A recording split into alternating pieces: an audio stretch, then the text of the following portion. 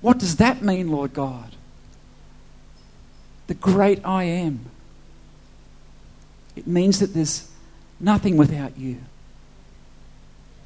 There's nothing at all without you.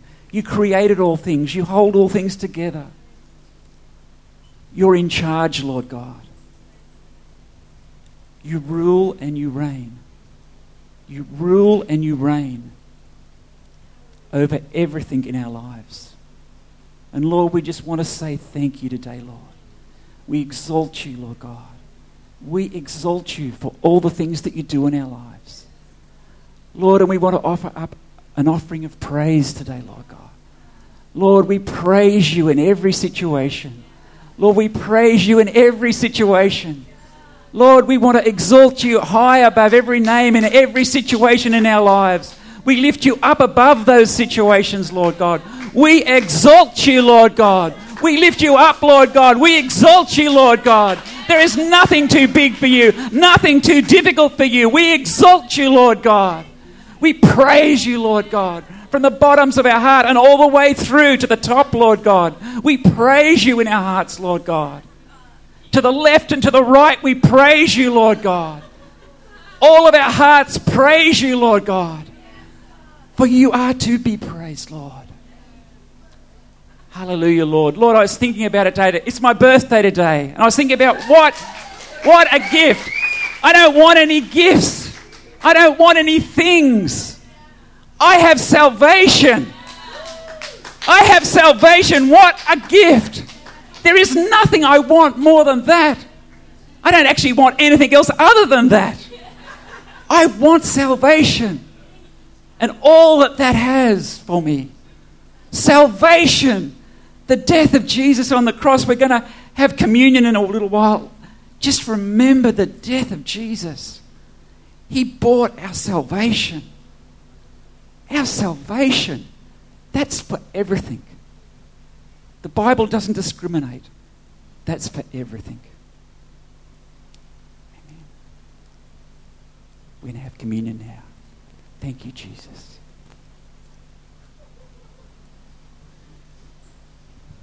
Good morning.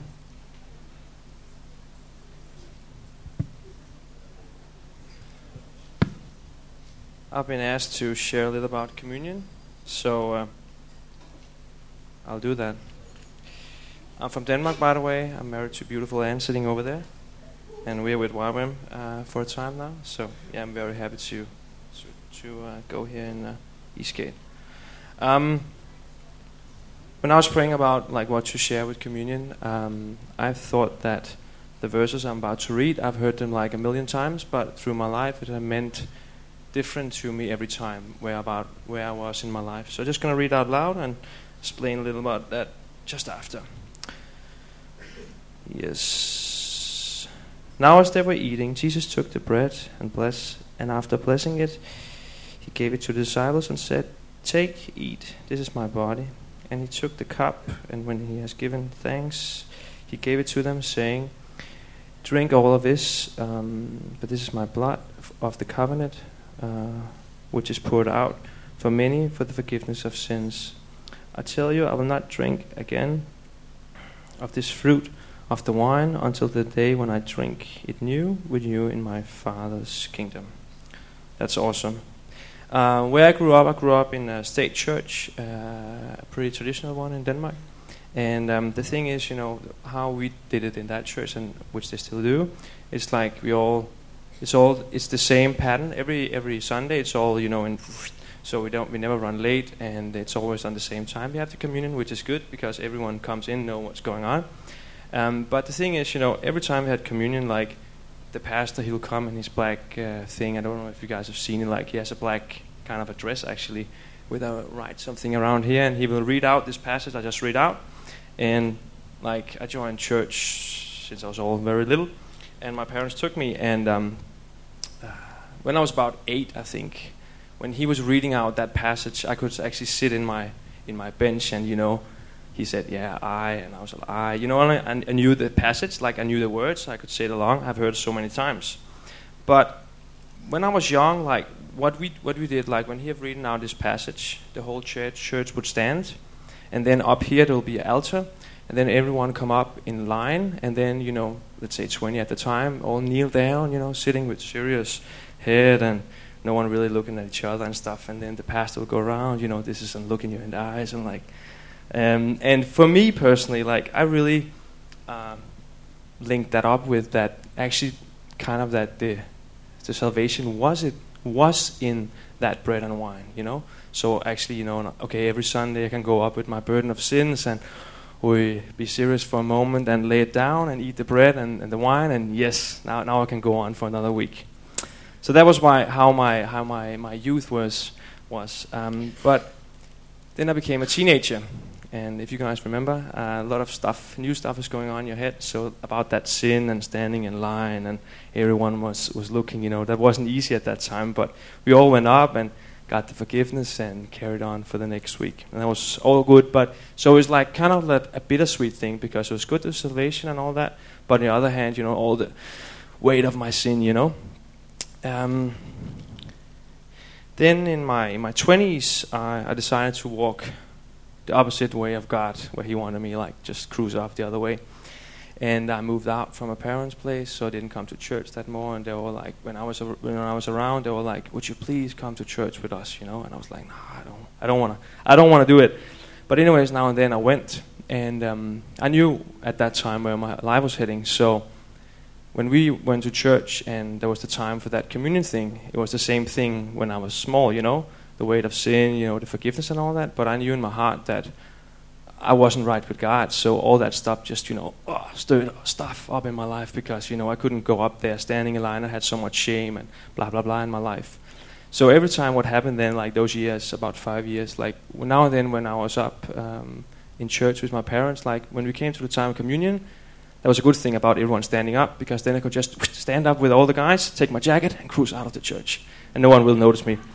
And then I would text my parents, I'm walking home, and I was like really trying to get a hold of myself, so I could avoid, like that weight of sin and all that stuff. And then a lot of stuff happened in my life, and when I was about 25, I got a hold of me and put me back on track. And a lot of stuff happened. I met Anne. I went to DTS here in Byron Bay actually a few years ago, and Jesus really changed my life. And so now when I'm reading this passage, it says that this is the covenant of blood that covers sin. It's a covenant. So actually, when I'm walking up or you walking up for a communion, it's not like if you're in that covenant, you're in. You know what I mean?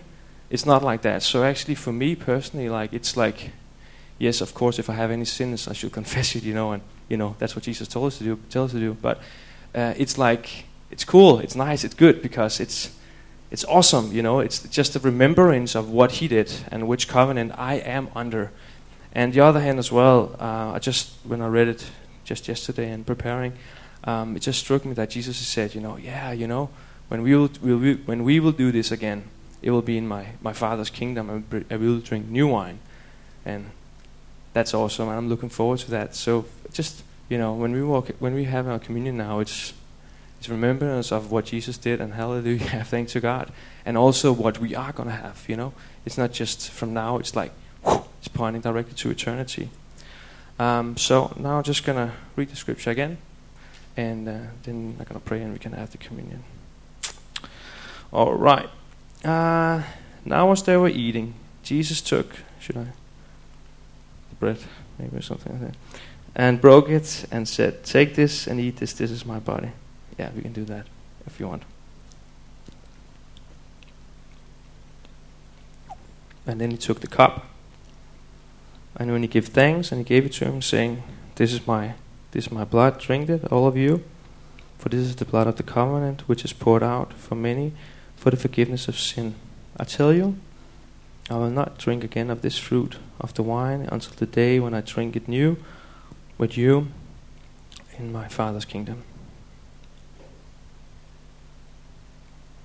So thank you, Jesus, for salvation and the awesome covenant you made for everyone who believes. And thank you that we're going to drink wine with you in heaven when you come back. Thank you, Jesus. Amen.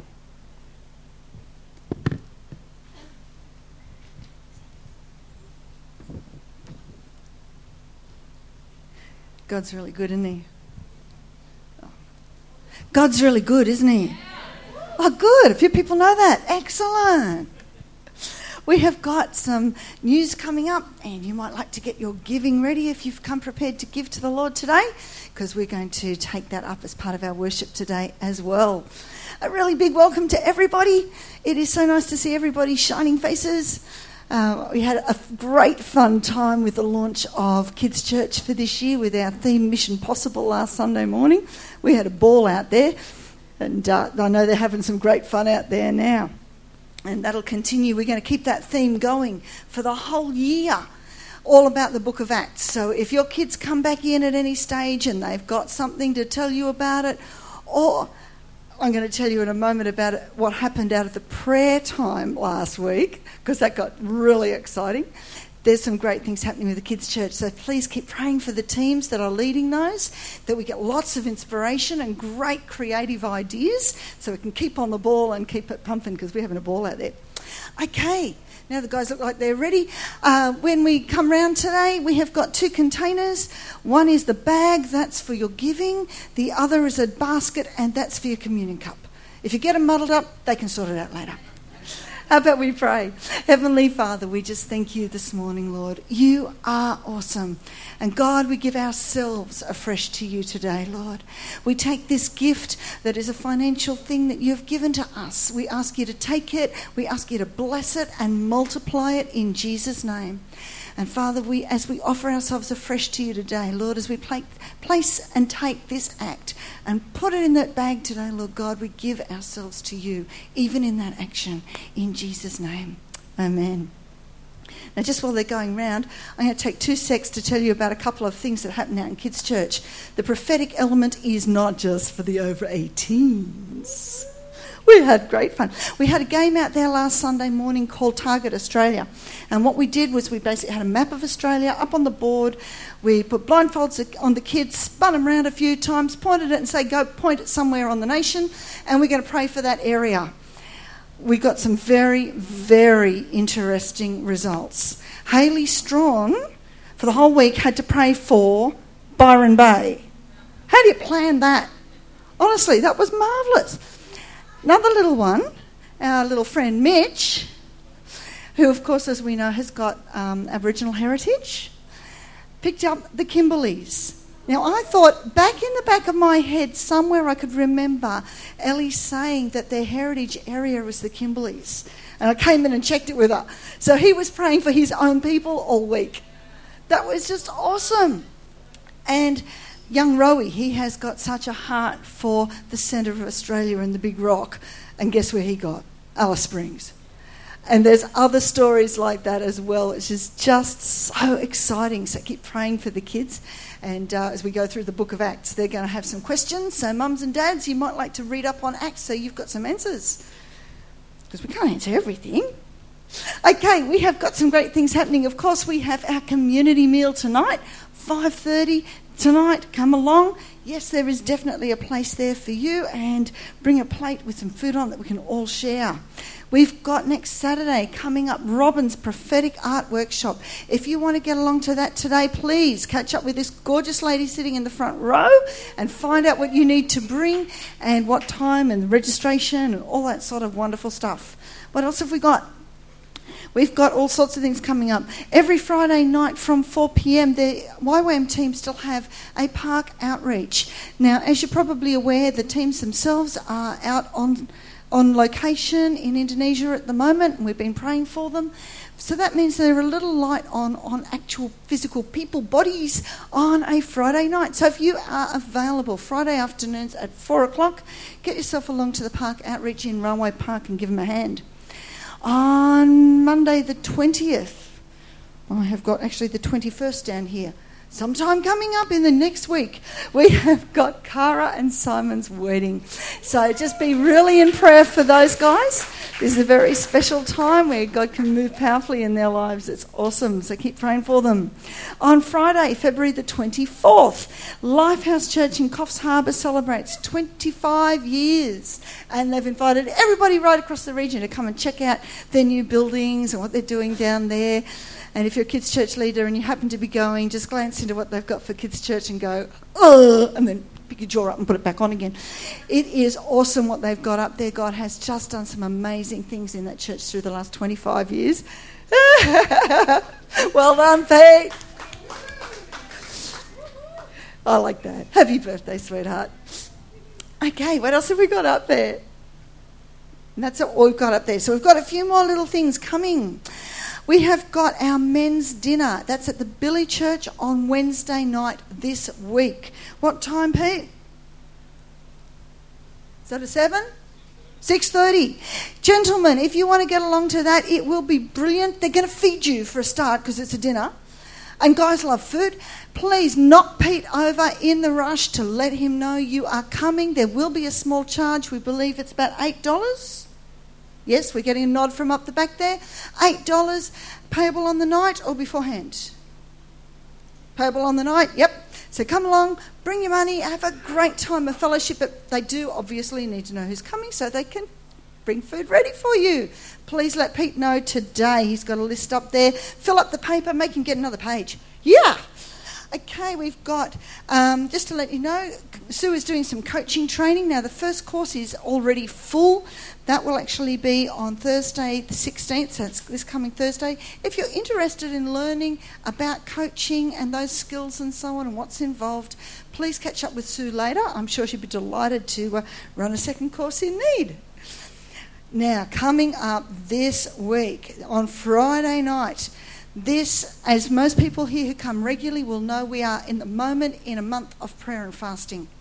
And we have got coming up on Friday night this week an Eastgate prayer storm. Now that's when the church gathers to pray together and just release the power of the Holy Spirit through the church and through this region and just really seek God's face together as a corporate body in prayer. So can I encourage you to get along here on Friday night? What time are we kicking off, Sue? 6:30 again on Friday night, to just be here and be a part of that. It is I just can't underline the power of prayer too much. Did you want to say a little bit about India at all? Later, yeah.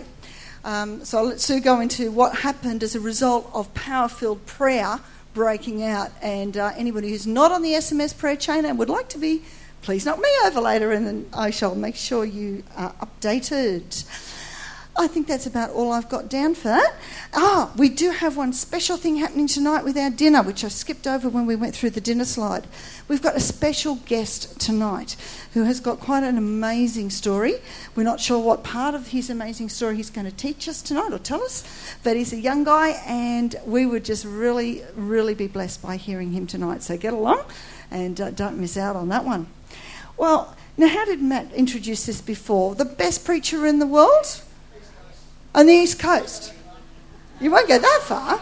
I reckon the best one in the nation. Let's welcome Sue.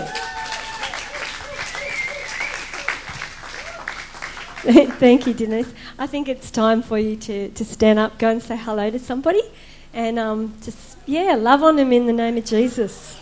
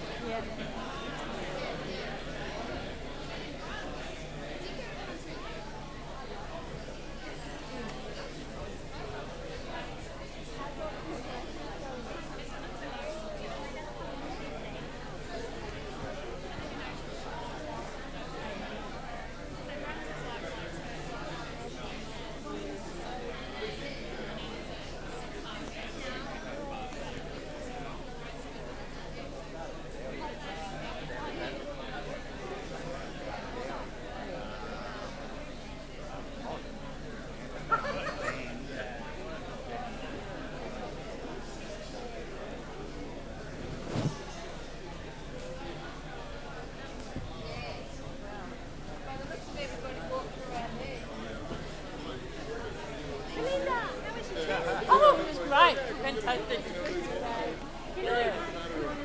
Yeah.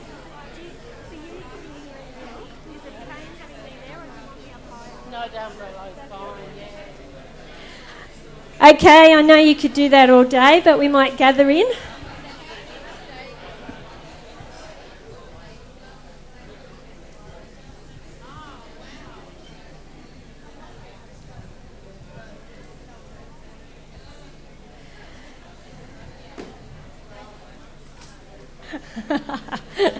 I know I am.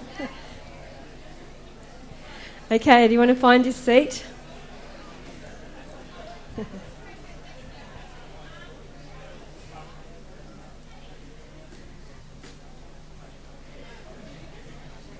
So exciting, we've got Ella and Wayne over here. They got married last Saturday. So, I don't know if it's the fallbacks, but I feel like I'm, like Arnold Schwarzenegger on the microphone. Hello, Daphne, darling. Thank you. I feel really loud right here. I don't know what it's like out there. Is it? Okay. Don't want to frighten everyone out of church this morning. Okay, that's good. Sorry, I'm turning into a grandma with an 8-year-old. Do you like the look? I've been printing my notes for messages now for a few years in point 18, which is huge, just so I can glance at them and see them. But now I still need these to even see point 18. It's scary, isn't it? Anyone else out there? Yeah. Or you people under 50, look out. It's coming your way. Now, for those of you who don't realise, Jit and Karen and Neville are all up at the Billy Nudgel Church this morning. Neville's speaking, and Jit and Karen and Neville are the backup music band for Marie.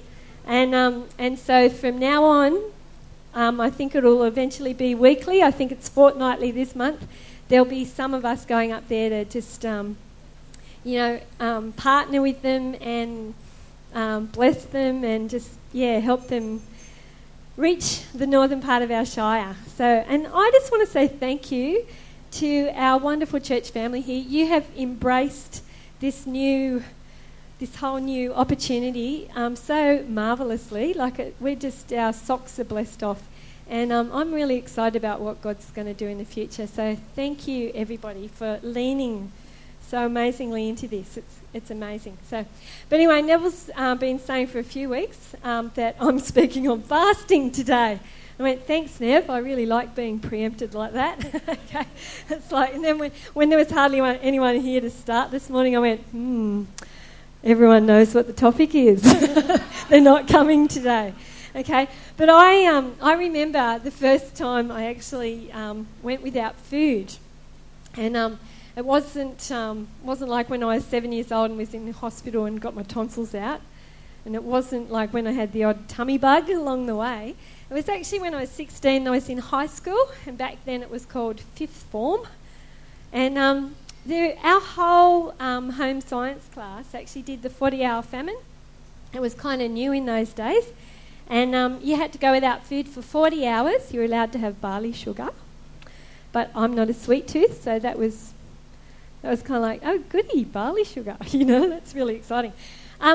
Anyway, it was a whole new concept for me to actually go hungry for a cause. That was like big lesson for a 16-year-old. And back then I didn't really have the concept or the grasp of how much God is completely passionate about justice issues and poverty and feeding the hungry, and he's brought me on a journey where that's a very passionate thing in my life as well. So anyway, talking about passion, and I realised after Matt and Denise's great introductory this morning, I left my Bible at home, but I've got it written in point 18 in my notes so I can read it. Okay, we're going to turn to Isaiah 58, and it's up there in case you did the same as me, came without your sword today. And I'm going to read this because this is a classic justice scripture, classic fasting scripture. And it says this, verse 6, it says, "This is the kind of fast I'm after, to break the chains of injustice, get rid of exploitation in the workplace, free the oppressed, cancel debts." I like that one. what I'm interested in is seeing you. What I am interested in seeing you do is sharing your food with the hungry, inviting the homeless poor into your homes or your house. This is our house. Putting clothes on the shivering, ill-clad, being available to your own families. Do this, and the lights will turn on, and your lives will turn around at once. Then, when you pray, God will answer. You'll call for help, and I'll say, or He'll say, "Here I am." If you get rid of unfair practices, quit blaming victims, quit gossiping about other people's sins, if you're generous with the hungry and start giving yourselves to the down and out, your lives will glow in the darkness. I'll always show you where to go. I'll give you a full life in the emptiest of places, firm muscles and strong bones. You'll be like a well-watered garden. I love that scripture. For those of you that have been in our church for quite a while now, you know that that's our desire here, is to create a garden, an environment where people are going to flourish. Okay, a gurgling spring that never runs dry. And this is fabulous, this part here, especially with what we are doing in our Shire. You'll use the old rubble of past lives to build anew. Rebuild the foundations from out of your past. You'll be known as those who can fix anything. Restore old ruins, rebuild, even renovate kitchens, John. Okay? Make the community livable again. Can I hear a yes? Can I hear an amen? Okay. All right, that is a fabulous scripture. There are so many wonderful promises in there, not just about what happens when we come with a humble heart and participate in godly fasting, but also for the season that we're in as a church right now, something to really sit in. So I just want to pray. Father, what an amazing privilege it is to sit here this morning and to be in your presence, to be a part of a company of people that have been saved by grace. And I pray that your Holy Spirit would come now and open our hearts to what you want us to hear today. Lord, all of us are coming from different experiences, different knowledge. I pray in Jesus' name that the deposit that we get is from you and that it's unique to our scenario. And we give you all the honour for that in Jesus' name. Amen. Okay, now in Matthew chapter 6, Jesus actually gives advice about three normal practices, okay, for a Christian. In the Bible I was reading, it called them practices of righteousness. And I think you can see up there on the screen, it says in verse 2 to 4, it says, when you give. And then in verses 5 to 15, it says, when you pray. And then in verses 16 to 18, it says, when you fast. It doesn't say if you give, if you pray, if you fast. It's actually kind of like, this is a really normal thing. So when you're doing these things, okay. And then he goes on to give advice about having a humble attitude, having a repentant attitude, and practicing those things according to the Word of God. Okay, don't be haughty, don't be proud, don't be unwise. All right. So they're kind of like a given that, you know, if we're going to be followers of Jesus, we'll be participating in these sort of things. Okay, fasting, praying, giving, normal. For some of us here, the actual practice of fasting or information about fasting might be brand new, so I'm going to spend a little bit of time just actually going through some basics with us, and then hopefully we'll bring something out that I believe God has been stirring in my spirit as I've sat in this. Okay, so biblical fasting is actually refraining from food for a spiritual purpose. Okay, if we just go without food, we're actually just starving ourselves. Okay, simply that's all there is to it. Okay, but biblical fasting is to be accompanied with prayer, with worship, devotion to God's word, that repentant attitude we talked about, and this other thing about having a generous heart or a generous spirit, caring about other people. Okay, so it's got an outward focus. Then the kinds of fasts that are mentioned in the Bible. Firstly, we have your typical fast, okay, going without food. And Jesus gives us an example of that when he was in the wilderness. The other kind that you see in Scripture is going without food and water. Now, that is extremely dangerous, okay, and I want to put that out there this morning. that is not what we're proposing as our church fast this month. Okay, that is really, really dangerous. And the examples that we see in the scripture were miraculously sustained, and they had like a really strong urge from God to participate in that. Okay, so we're not into the no water scenario. Is that cool? Make that clear? Okay, then there's the partial food and water fast. Okay, and we see that Daniel does this in chapter 10.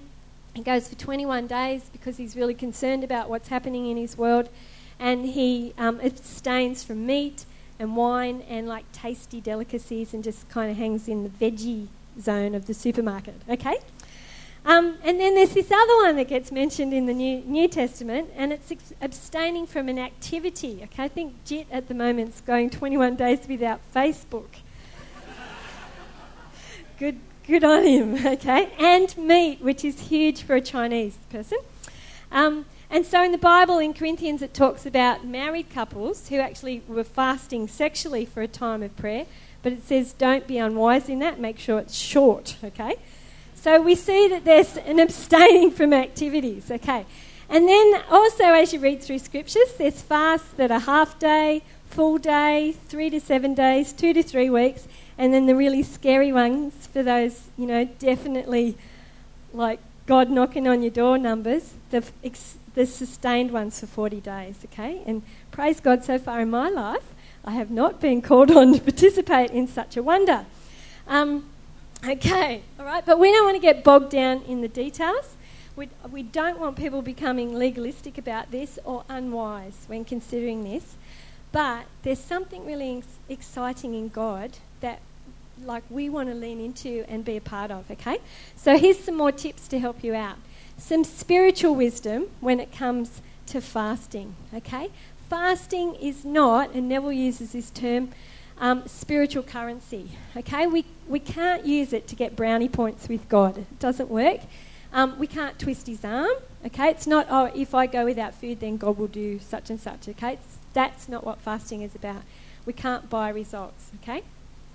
It's a physical act, but it declares that I'm denying myself before God. It's like a self-control, dying to self thing, okay? It's actually good for us to participate in that, okay? There's never going to be a convenient time to fast. We tried to squeeze it between weddings, but didn't quite work out, did it, Ella? Sorry.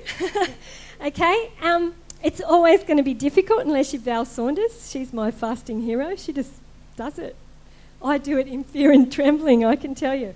Okay, so it's a difficult thing.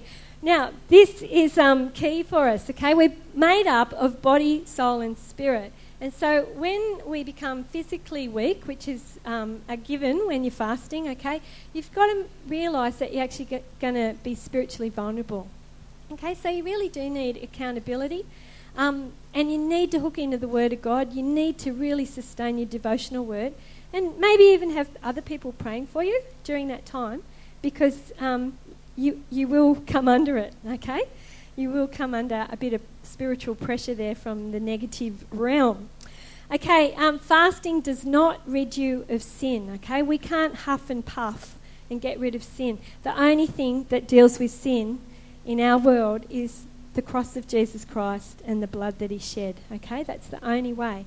But the amazing thing is, participating in fasting kind of turns this big spotlight on in your life, and you go, ooh, okay? And it puts you in a position where God's going, and you've got to deal with some issues in your life, okay? So it's a bit like a filter or a spotlight, but it's God who deals with the sin, not the fasting. Is that cool? Okay? It's not to show off. It's not for a pat on the back. It's not for notoriety. And then just one little bit of word of wisdom is don't become malnourished on the Word of God if you're going to participate in fasting and just be fully exposed to all the worldly media and all that kind of stuff. Okay? Amp up your Bible time, amp up your worship time, and cut the other stuff down a bit, because you really do want to be feeding your spirit on good stuff. Okay? Now, Matthew 4... verse 4, after Jesus had fasted for 40 days, he said, man shall not live by bread alone, but by every word that proceeds from the mouth of God. Okay, so he's fully aware. in that time period that he just had to really hook into the Word of God, okay? And Jesus is the Word of God, and he is the bread of life. How much more us, okay? Job, okay? Job went through terrible grief and terrible loss and sought God and fasted. And he says, I have treasured the words of his mouth more than my daily food. Okay, so it's really, really important to hook into the Word of God when you're fasting. Now, back in the Old Testament, in the book of Ezra, when the people of God were being called back, they'd been in captivity in Babylon for 70 years, and they were now coming back to the restored Jerusalem. The people group that he was looking after looked at the fact, okay, we've got to go home, and they were afraid because to get back, okay, they had to go through pretty scary country, face, scary, enemies along the way. And so they decided if we're going to go home, we're going to get this big army together to be our protector and go with us. And the scriptures actually say that as they were, gathering the army together, they actually got embarrassed because they went, ooh, we actually forgot, okay, that in God's word he promises that he would go before us and protect us. Okay, so Ezra called the people to fast and pray and cry out to the Lord, you go before us, you protect us, and we're not going to try and do it in our own strength. And I love this little scripture. It says that they called everyone to fast to seek him, God, a right way for us and our little ones. What a cool scripture. And our little ones. And that's even for all of us who've got big little ones, okay? Those, they're in their 30s, but they're still our little ones, and for all our possessions. And the wonderful outcome in Ezra 8:31 says, the hand of our God was on us, and he protected us from enemies and bandits. Or in one of the scripture verses that I read, it had the word ambushes. Okay, you might feel like your kids are being ambushed at the moment along the way. All right, so there's some fabulous scriptures for us to stand on. Now, some practical wisdom regarding fasting, okay? If you have any kind of condition, do not fast without consulting your doctor or a medical practitioner, okay? It's so important that you practice wisdom in this. Drink heaps and heaps of water, okay? And the bummer is, the Western world that we live in, you're probably going to end up having a detox, okay? Because we just have so much garbage in our bodies, and those toxins do nasty stuff in our system. And when we're flushing them out with all that water, you're going to get headaches, going to be crabby, probably, okay? You're going to get yucky, like that horrible coated tongue scenario, all that kind of stuff. So, okay? So be aware of that. And be aware that you're going to be physically weak too. Last year, I thought I'd follow Neville's great example and do 3 days without food before I went on the partial fast. And I can do 1 day, okay? I can't drive. I can't do anything if I do more than 1 day. So just be smart in it. Is that cool? Okay? Don't fast without water. As I said before, and I want to underline it, okay? The examples in the scripture, it was miraculous. They were sustained miraculously, okay? From a human point of view, do not fast without water, okay?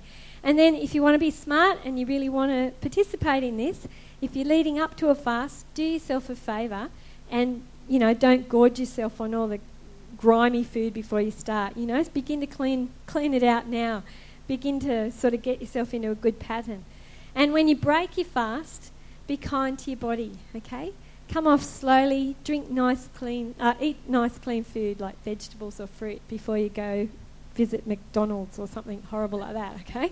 Avoid highly processed food, fatty, sugary stuff, okay? And concentrated stuff because your system's being cleaned out, okay? Be kind. For a healthy person, 1 to 3 days, okay, is a manageable thing. Anything after that, mate, you need really good, solid advice on, okay? So don't just go off and do it on your own steam. Okay, so let's have a look in the Bible at some reasons that people fasted.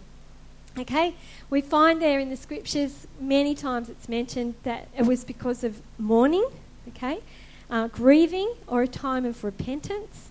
It was a thing where people humbled themselves and set themselves apart before the Lord and it was always accompanied with prayer and worship and confession and humility. In troubled times, when big crises were coming along, they bury themselves down and begin to fast and pray. Seeking a way forward, seeking a new way to go about, seeking wisdom and revelation from God, we find in the scriptures. Daniel was looking in the scriptures and realised it was time for the people to be returned back to their rightful home in Jerusalem. And so he began to fast about that because it wasn't happening, okay? He was aware of what was going on in Scripture. Okay, seeking the right direction for your life. Isaiah 58 told us this morning it's about breaking those yokes or strongholds, things that you just can't seem to batter through. Setting free the oppressed, not oppressing the free. Seeing a breakthrough, and practicing social justice. This is so exciting. This is what can bring about transformation in so many areas. Restoration and transformation of the community. We find that fasting is connected to the protection of children, and that has ramifications right down through the generations to come. They participated in fasting as a worshipful way of remembering the special events that God had done. In the New Testament, we see that, heaps of the disciples, John especially, did it as a practice of normal kind of spiritual devotion. The New Testament people appointed apostles and missionaries through prayer and fasting, ordained church leaders by fasting and praying, dealt with the demonic. It's always a given that it accompanies prayer, and it was a practice of self-control. And then there's a couple of references there in the New Testament where people were forced into a fast by their circumstances, by God, because of a scenario that he was wanting to bring about. Okay? All right. So, and often in the scriptures we see that it's large companies of people went into fasting together. Okay? And there's something powerful in that. But even though that's a public thing and it's a corporate thing, and God will bless it, because in Psalm 133 it talks about where there's unity, God commands a blessing. Okay, so as we embrace this in whatever form in our church, God will command a blessing. Okay, but it's a private thing. Okay, so fasting, even if we're doing it corporately, it's a private thing. Okay, it's between us and God. It's a personal practice. It's about personal devotion, and it's about a personal God. So it's a very private, personal scenario that we're involved in. A form of our worship, our self-denial, our offering our bodies as a living sacrifice. Okay, it's about the individual. Okay. In his strength, in our weaknesses, his strength is made known. And that's kind of the principle behind it all. Okay, we throw ourselves completely dependent on God. Now, when I was, about 18, 19, sort of early 20s, was back in the late 70s, early 80s, and in Australia there was this amazing charismatic renewal going on. Lots and lots of people got saved. Who got saved in that kind of era? Can we give me a wave of hands? Yeah, it was very amazing what God was doing. I know he did an amazing thing up here in the Byron Shire. My mum and dad and I, we were down on the Central Coast, and they had a little home group on Friday nights, and it just grew to 30 people. All these young people got saved. It was an amazing time. And about that same time, I went off to art school, and just got a real hunger for God. And so I began fasting, which was very convenient for a poor art student. Kind of one day I don't have to pay for groceries. Mum and Dad, I used to go home on the weekends and have my grocery bag, which would last me a few days, and then I'd do my fast day, get a bit further through the week. But, through that time, just because I had a hunger for God and there was all this new exposure to what the Holy Spirit was doing in Australia, it was a real time where it broke through in my personal life, and I came to a point where I could confidently speak in tongues and know that it was a good thing in my life, not kind of in trepidation or fear, and began to step out and believe God for the prophetic and to prophesy and to get a greater understanding of spiritual gifts. And so for me, it was it was a really amazing time where I hungered after God, and He came in and began to develop me and grow me. Okay, so like in our weakness, He begins to show His strength, and we move into new areas in Him. But I want to turn our attention now to our appetites. Okay, there's lots of things that we can have an appetite for, and I've called this today, Are You Hungry? Okay, are we really hungry to see God do what He wants to do here? Or are our appetites, pointed in other directions? Do we have an appetite? What's our appetite for? Because do you know that your appetite can actually get you into trouble, okay? And we find in the Bible, way back in Genesis, the very beginning of the Bible, when sin and the fall first occurred, it was because appetite got out of control. And poor old Adam and Eve, you could say that they ate themselves out of house and home, all right? Okay, there they were set up in paradise, and they lost it, They got kicked out of the garden.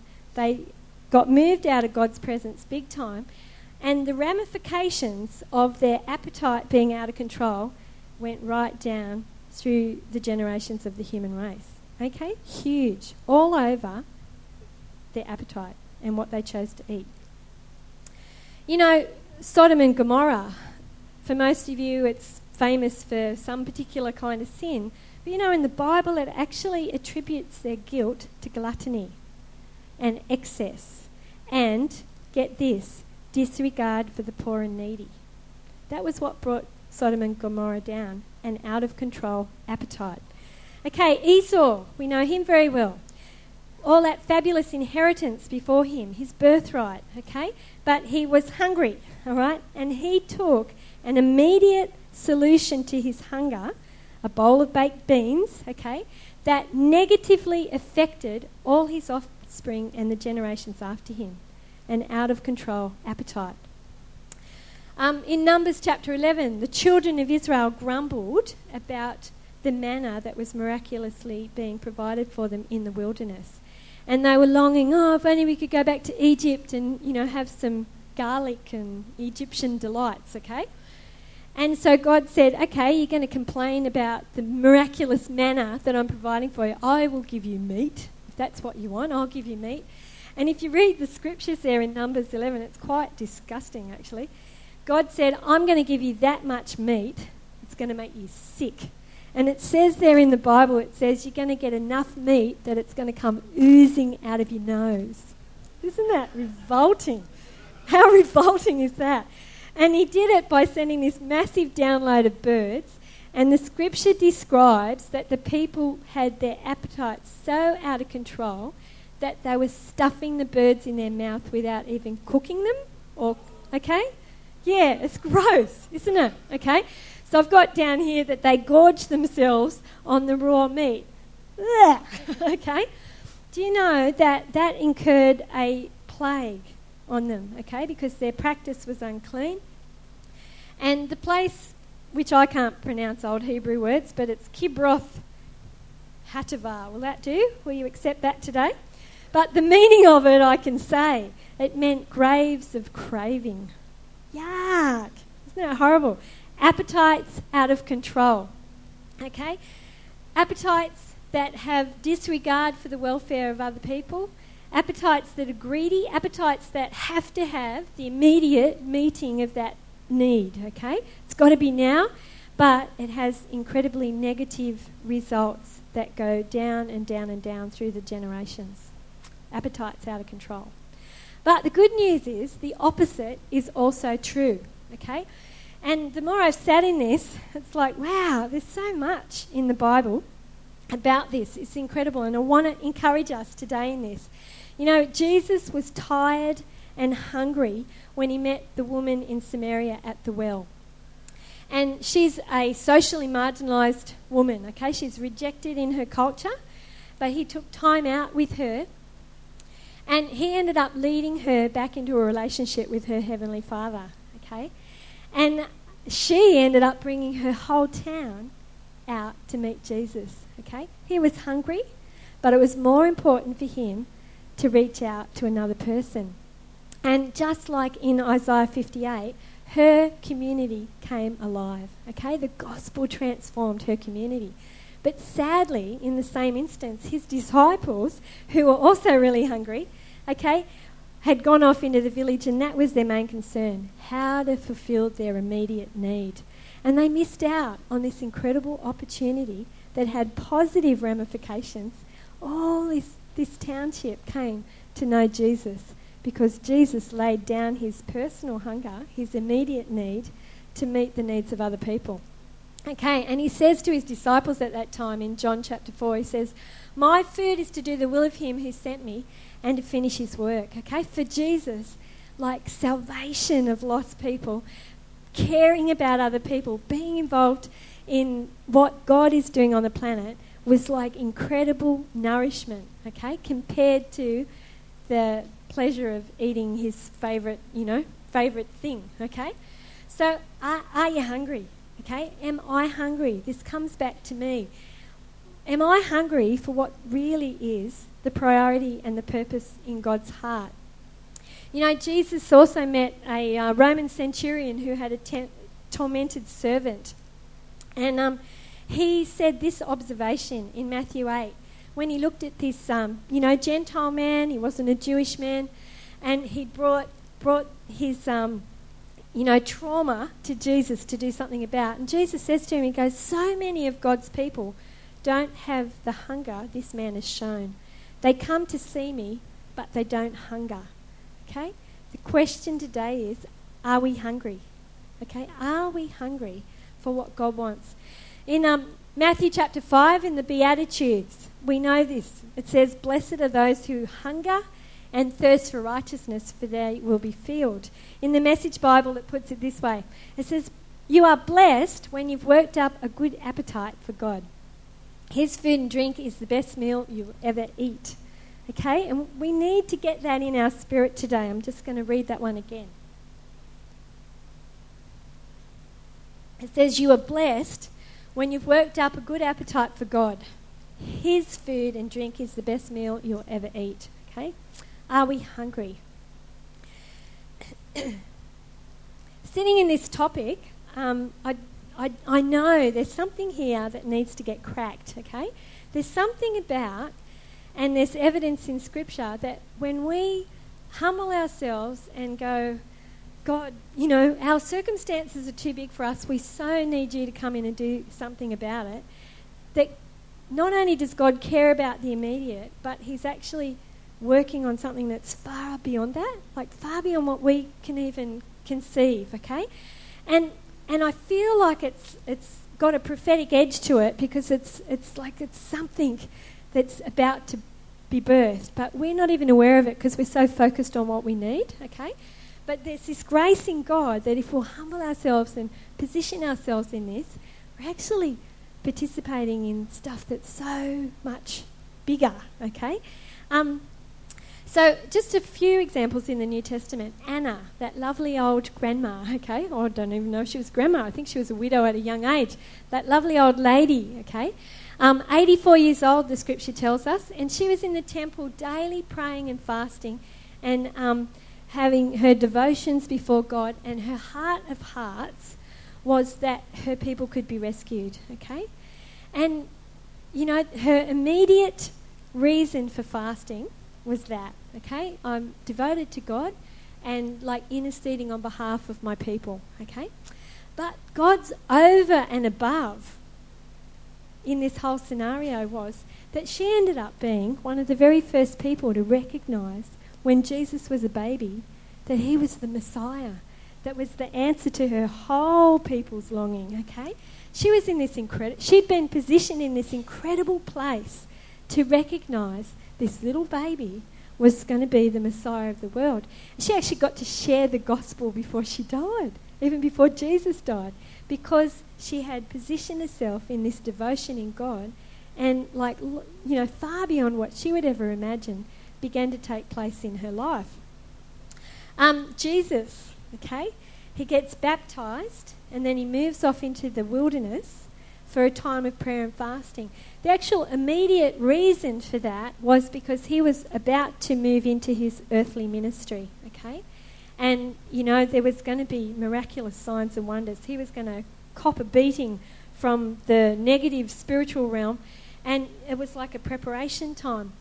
And we all know that over and above that, the bigger beyond that, was the fact that he was going to die to be the saviour of the world, and that through him, sin would be conquered, death would be conquered, and the human race would have salvation gifted to them. How incredible is that? Do you know, when he went into the wilderness, there were only a few people on the planet that had ever really even considered or recognised that he was the coming Messiah. You had Anna, you had Simeon, you had his mother Mary, all when he was a baby, and then John the Baptist when he got baptised. But he was unknown. He was not famous. No one knew about him.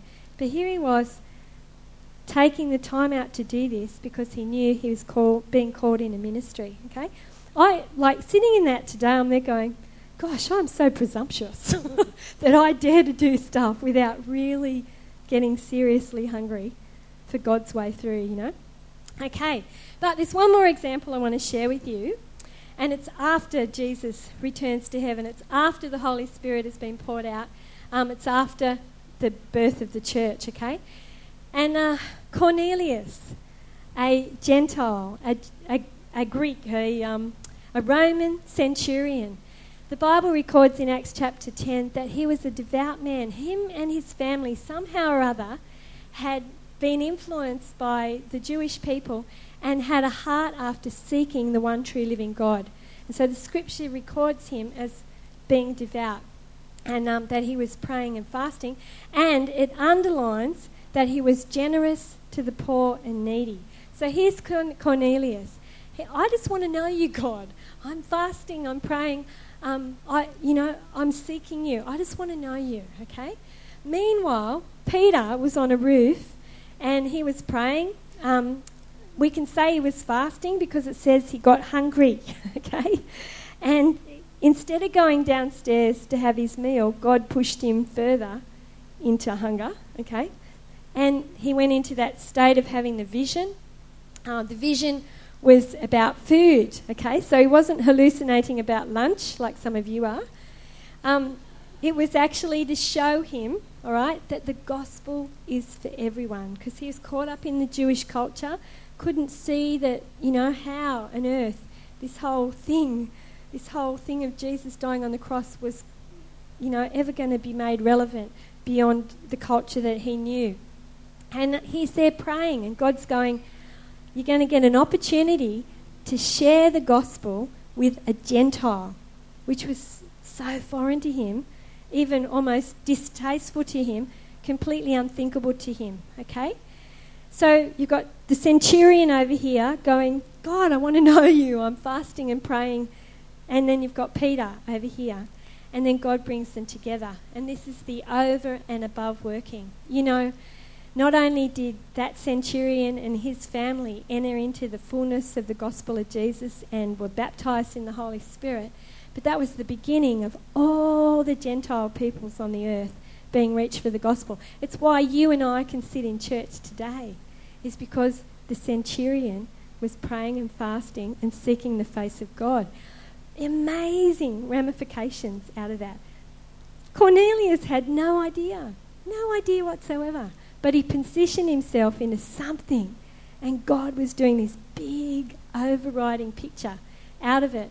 And I want us to be encouraged in that today. Okay, you might be fasting with us at the moment. You might be fasting on behalf of our church, on behalf of your children, on behalf of your health, on behalf of your finances, or just simply desiring to be closer to God.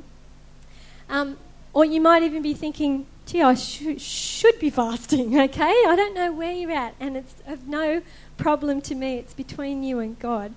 But I just want to encourage us today that somehow participating in this, it's not just about our immediate need, what we think is like the high focus of our life right now, but it's about us being positioned into stuff that is beyond what we could even imagine, okay?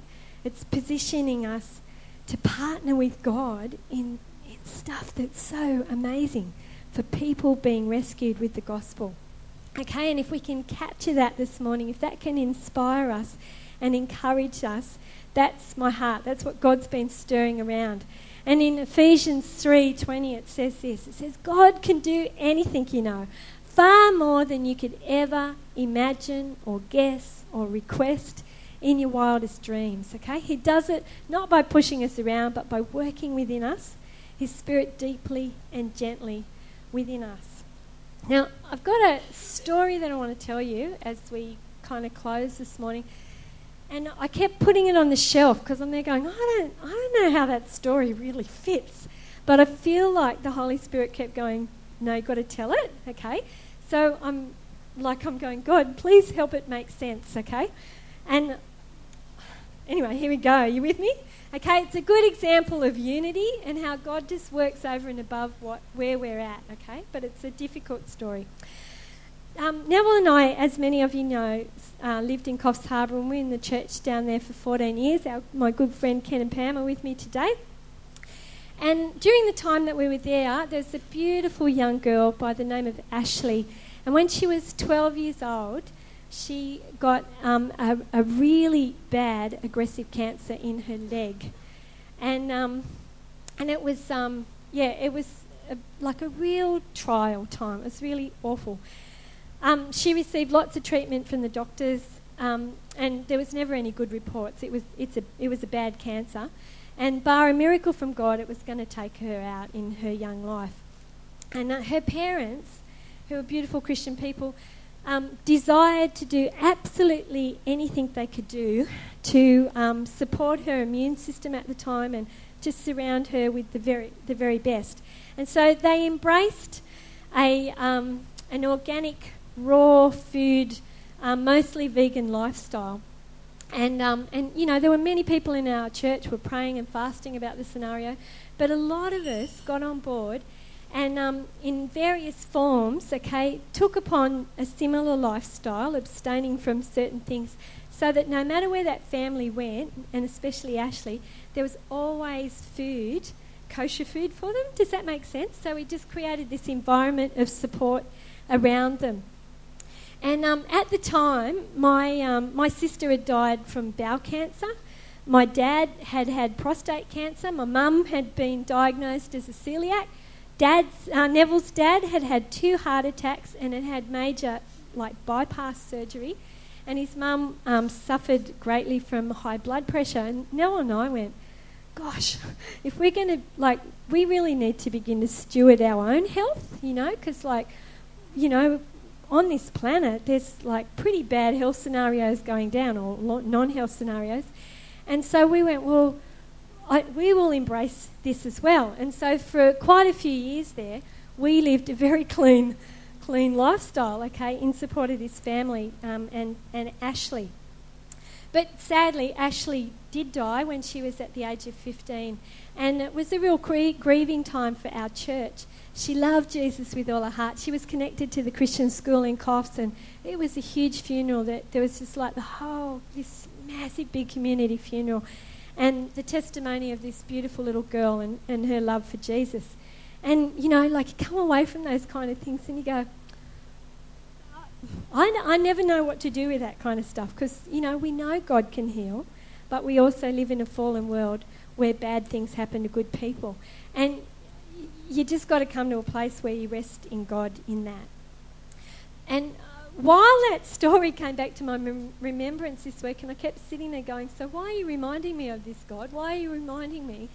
And it's got to do with this over and above, the immediate, you know. And he started to point out to me that in my own personal life, because I was a part of that at the time, things happened in my life that were so far beyond where I was at the time. Many of you know that Neville and I were childless. Okay, I'd had miscarriages years before this, but had never been able to fall pregnant since.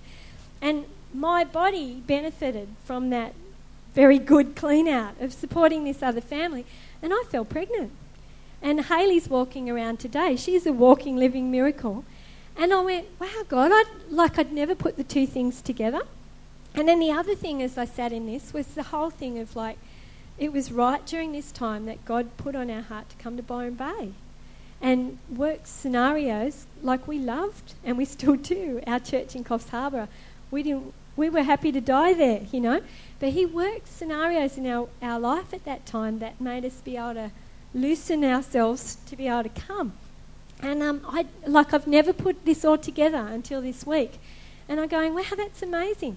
And it's a weird story. I know it's a weird story, but all I can get is that the Holy Spirit wants us to understand that there's our immediate needs, and God in his compassion and grace cares fully about that.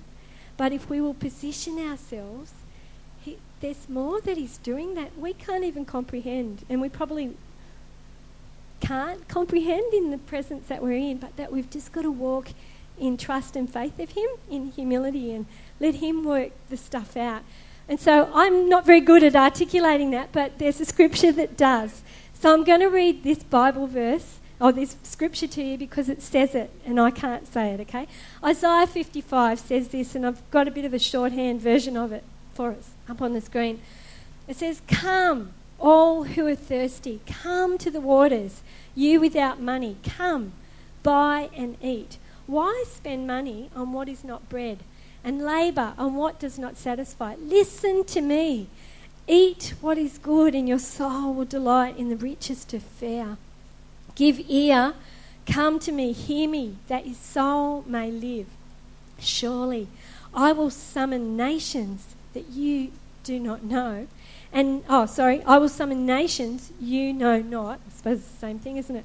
"And nations that do not know you will run to you." Okay? This is huge. "Seek the Lord while he may be found. Call on him while he is near. Let the wicked forsake his way, and the evil man his thoughts. Let him turn to the Lord, and he will have mercy on him, and to our God, for he will freely pardon." And this is what the scriptures say.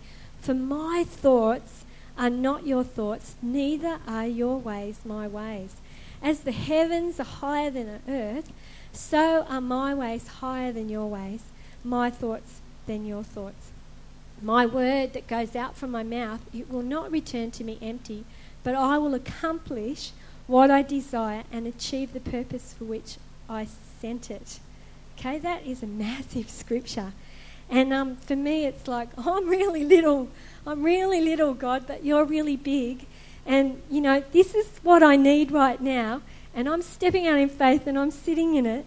But also, it's like, wow, God, you're so big that you're going to do over and above it. Does that make sense for us today? Okay, so what I bring to you is, are you hungry? Okay, are you really hungry for God to bring about what he wants to bring about through you, you know? He is amazing. And there might be people here, you might be like Anna or Cornelius. And you know, you've been devout, you've been seeking God, but you actually don't know him personally. Okay? And I just want to pray this morning that if you're here and, you know, you've been coming to church, you've been seeking God, but you've actually never actually come into a personal relationship with him, I'd love to pray for you today. It's so easy. It's just about giving up.